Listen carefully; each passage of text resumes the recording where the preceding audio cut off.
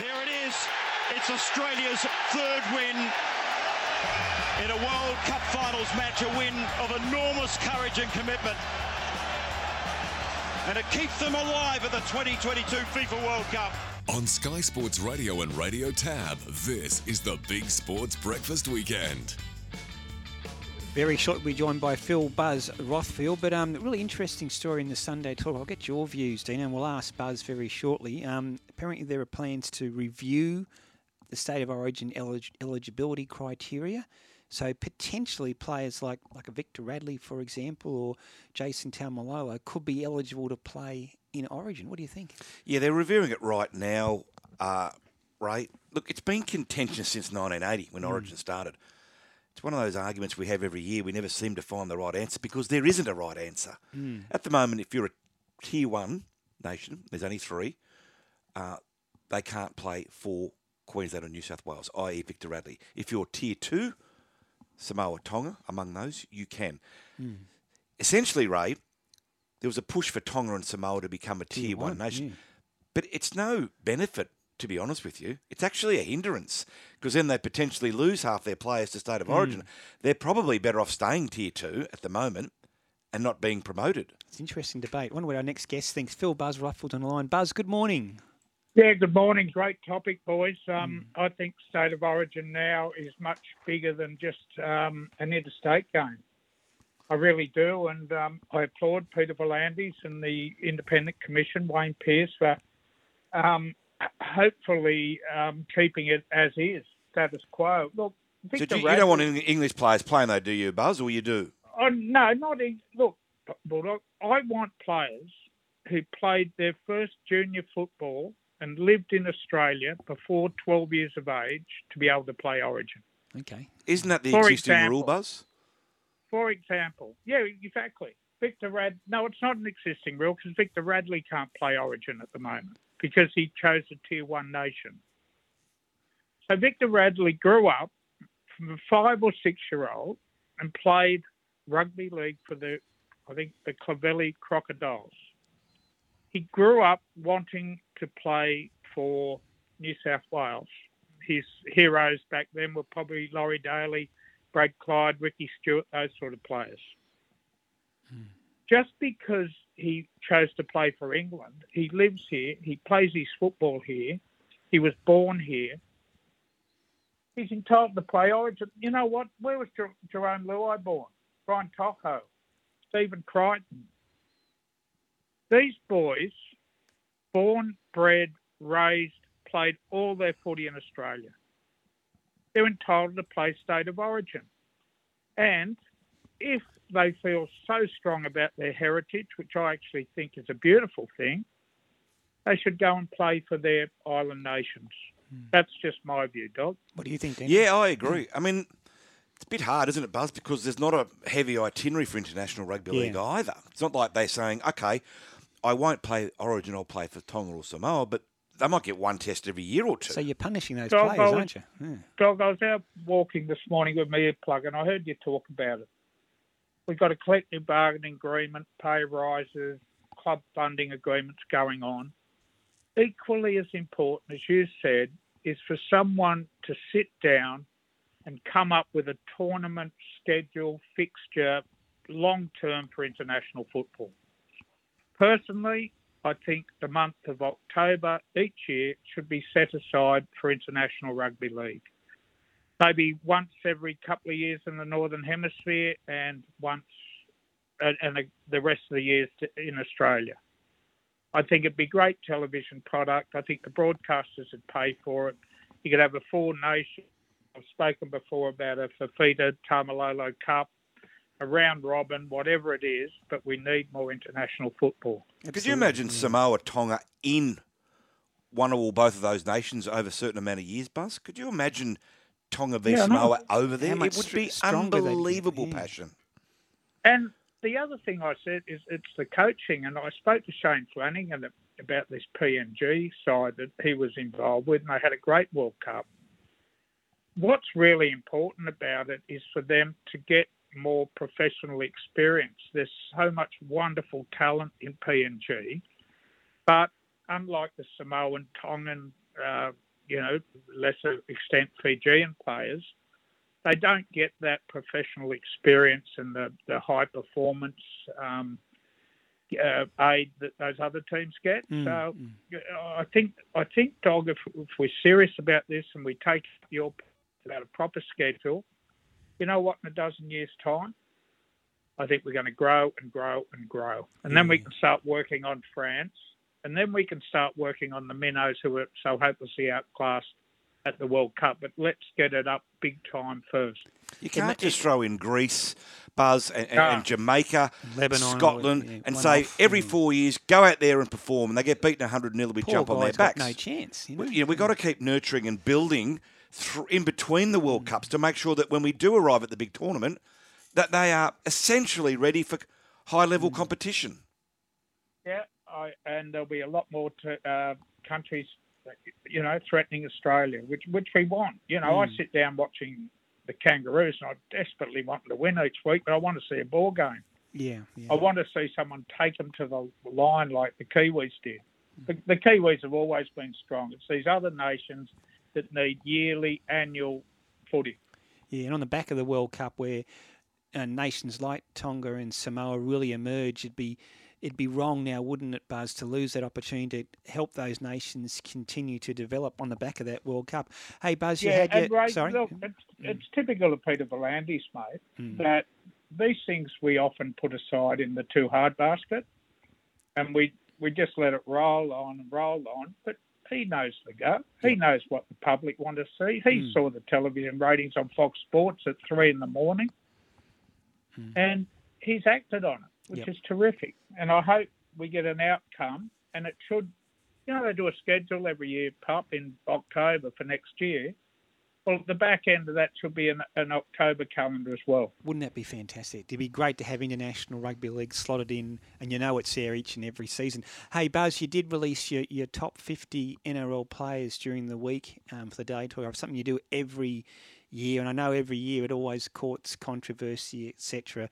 You had Nathan Cleary as your number one. We've had some listeners text in, James Tedesco should be there, etc. Everyone's got an opinion. Everyone's got an opinion, Buzz. How do you sort of decide your list and indeed your top 5 and 10 players? Well, the important thing is, Ray, it was over 12 months. It was over the entire season. So the people who are suggesting Teddy, the Roosters went through a rough period there for a while, and he probably wasn't at his best. But look, they lost Origin. But look, James Tedesco's a champion fullback. Blokes like Tom Turbo weren't included because they didn't play enough football, or Ryan Pappenhausen, people like that. I think Nathan Cleary's entitled to be number one because he won his second consecutive premiership at Penrith. He had a great first half, and came into a side where there were a lot of superstars in England. Didn't have a sensational tournament, but a good tournament, and I think he's one of the most exciting halfbacks I've seen since Thurston Johns, and he's just turned 25, and anything could happen the next... He could play till he's 35, like a lot of Cooper Cronks did.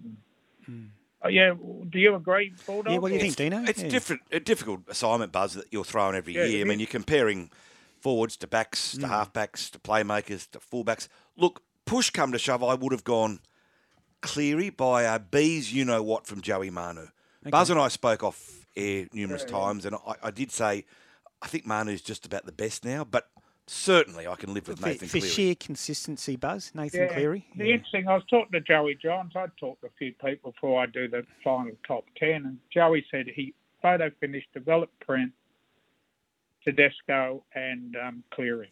Wow, there you go. The interesting thing is, Ray, I was so far away from the Dally M judges. Like the Dally M Player of the Year, Nico Hines, who I absolutely adore. He's just a wonderful player. But I had him at number 32 because I think there's a lot of halfbacks ahead of him. I had Liam Martin at number 12, and that was probably the most controversial, but I think he's the best edge forward in the game. Yeah. Others, you know what it does, Buzz? It was a great read. You know what it does? It does exactly what we're doing right now. It brings up a lot of debate. Lovely text from Ray, and when a lot of people talking about it. Blokes like Ray are reading it and enjoying it. That's what I do it for. And you know what? I defy anyone to pick a list of 50 that all our listeners here right now are going to agree with. Everyone's entitled to an opinion, that's what I always say, and it was just a great read, and it was good to see You Andrew should Johns' do the take. horses, mate. I was, you know what, Buzz? I I was thinking of it as I read yours, and I thought I could do something on a similar nation to racing, and I'll run it past our boss, James Silver, and see if he is interested. Sorry, Dino. Buzz, one of your items today too, I'm really interested to know about this Channel 7. They won't hold back former coach Justin Langer from interviewing Australian players in the first test against the Windies, given, of course, Langer and the players seem to be as far apart as possible since Langer's podcast during the week where he had a crack at a number of players. Yeah, well, Langer's part of the commentary team with Ricky Ponting, Matthew Hayden, and some other very, very talented people. But he's upset a few of the Australian cricket players by using that word cowards when described. And I heard Zorba going off about that earlier, and I tend to agree with him. But if you're paying hundreds of millions of dollars for television rights, and it's there in black and white in your contract that you get a certain amount of access to the players to speak to the commentary staff, I can understand Channel 7 standing firm here, and it's probably a good story for them. It might help their ratings. It might, people will tune in to see how frosty it is, I guess. I'm sure they will. But you guys agree? I actually 100%. love Alan Langer. Justin Langer, Justin Langer, I love him. And I think his treatment's been pretty damn ordinary when you think of the circumstances he came into this cricket team in Sandpaper Gate, the lowest moment in cricket history, worse than anything we've experienced. And turned it all around, Raymond, to not only fix the culture, but to win cricket games. And I thought they treated him really, really crap. 100% agree. Won the Ashes, won the T20 World Cup, gets torpedoed. It's hard to work out. Speaking of ratings, I think Fox Sports are on a winner with Latrell Mitchell, Buzz. Yeah, look, and Dog, I've been writing about Latrell and what his actual worth is, and I even put a $2 million figure on his potential annual income. And when I wrote that, it was never about his football wage, which I think will be about 1.2, 1.3 when he eventually signs at South. I'm talking about third parties.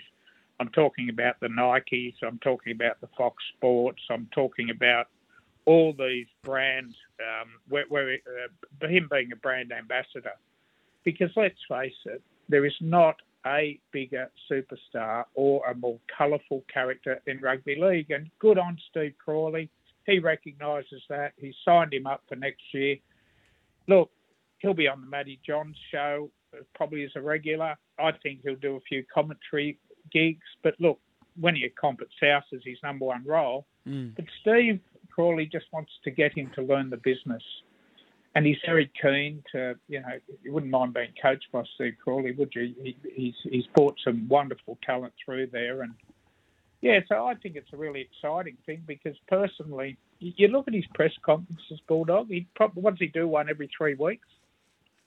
At South, he stops the city. He commands attention, everyone, every TV camera, every journo there, I love the bloke, even though, I've had my ups and downs with him. I really do, and I think it's a great thing because we can have all the ex-players in commentary, but a fresher, more modern, contemporary voice is always good. Buzz, you've written this morning in your What's the Buzz column in the Sunday Telegraph about Tim Sheen's meeting with Eels forward Nathan Brown. Gee, if they can get Brown, you throw in there David Clemmer, Isaiah Papali'i, Appy Coruscant and possibly John Bateman. You are talking about one formidable pack there at Concord. Yeah, you are. It's still going to be a job to mould them and build a really, really solid unit. And Dog, you talk about all these forwards. I'm worried about their backs. Me too. But it helps, having command in centre field. This came but you know what, Buzz? Again. If he can get a good forward pack there, it might take Luke Brooks to the next level, the level we've expected of him. Yeah, 100%. But this Nathan Brown story, they met at a cafe last Wednesday in North Strathfield. This is a week after Jackson Hastings, who was earmarked to play lock, signed with the Newcastle Knights, so they've got space for a middle forward. And look, I think Brad Arthur didn't give him well, I know he didn't give him a great run, did he, with the Eels last year? Ended up bringing him in for the grand final. Nathan Brown has 1 year to go, but permission to negotiate. And look, I agree with you. He'd be a handy signing for the West Tigers, but they do need a bit of more class in the backs as far. That's to make the finals. I understand. Just quickly, Buzz, I haven't even mentioned it yet. Remiss of me. Texting last night.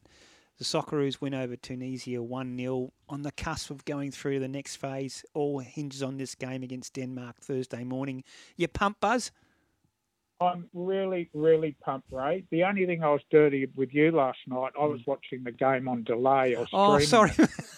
So your goal tweet ruined it for all of us. Came in about 90 seconds before it actually happened. Sorry, mate. But, yeah, that's all right. I blocked you after that. A bit like when you're watching the cricket and you go, wicket, and you send it to someone and some poor bloke's not watching the cricket or was gone on tape. That's a little bit behind. You know, look, I've been to the last 2 World Cups. I've been to Brazil. I've been to Russia, and it's a shame I'm not there now. But what I love about this side is there's no Tim Cahill, there's no Harry Kewell, there's no Mark Viduka, Lucas Neal, no sort of real world superstars. And instead, they've got a team of scrappers who really proudly and with a lot of class last night produced one of the great performances, real underdog stuff, and I loved it. I really did. Great Aussie spirit. Can I text you through the Windies Test match, Buzz, from Wednesday? No, just leave me out of it, will you? Okay. What if we get excited? What if someone's on a hat trick or something? Can I text you and say, Buzz, how well is he bowling? Rings over. Okay. Hey, look, Buzz, appreciate it as always. Have a great week, mate, and we'll talk next Sunday. On you. See you.